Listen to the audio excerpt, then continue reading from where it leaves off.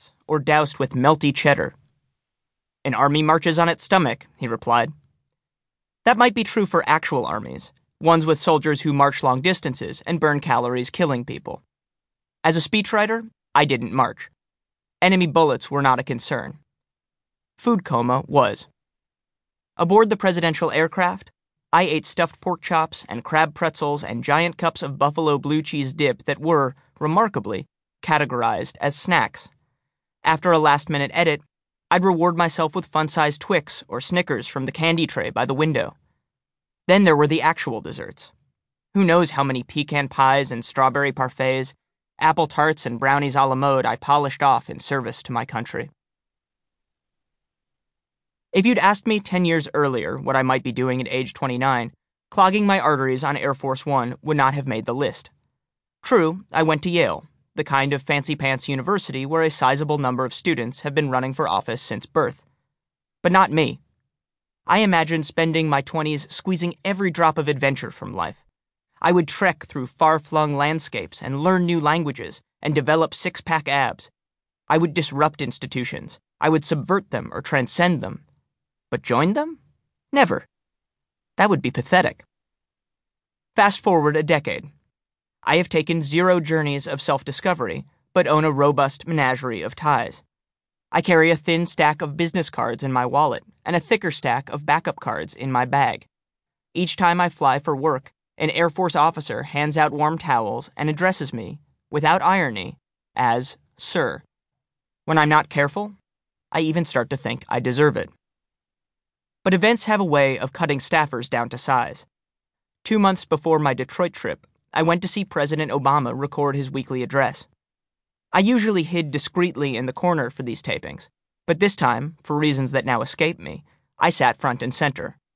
When POTUS glanced toward the teleprompter, we accidentally locked eyes. Few activities offer less upside than a staring contest with the president. But now, having started one, I didn't know how to stop. I considered averting my gaze like a shy maiden in a Jane Austen novel, but that would only make things more awkward. I kept looking at President Obama. President Obama kept looking at me. Finally, after what seemed like hours, he spoke. "What are you doing here?" He wasn't annoyed, exactly. He just seemed to find my presence unexpected, the way you might be surprised to discover your dog in the living room instead of in its crate. A different young staffer would have handled the situation gracefully. Perhaps they might have tried a high-minded approach. I'm here to serve my country. Or they might have kept things simple. I'm hoping to catch typos. Here's what I did instead. First, in a misguided effort to appear casual, I gave the leader of the free world a smile reminiscent of a serial killer who knows the jig is up. Then I said the following.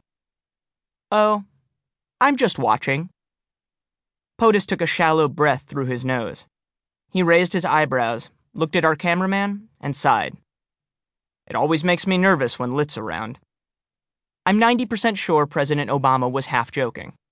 Still, 2 months later, on my final POTUS trip, my stomach full of arugula and brie, I was careful to avoid his eyes.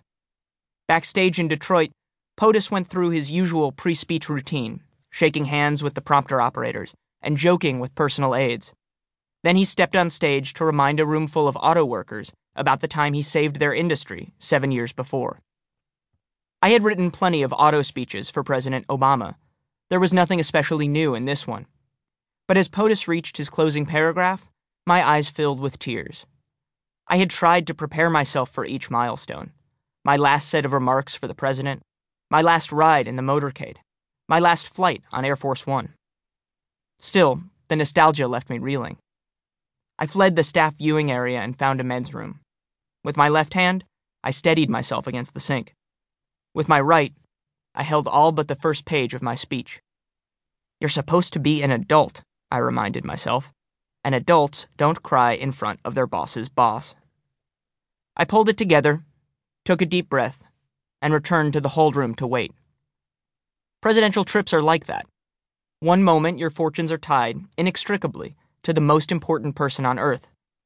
The next moment you're killing time in someone's abandoned third-grade classroom or empty office suite. 5 minutes passed, 10 minutes. Then a voice rang out from the hall.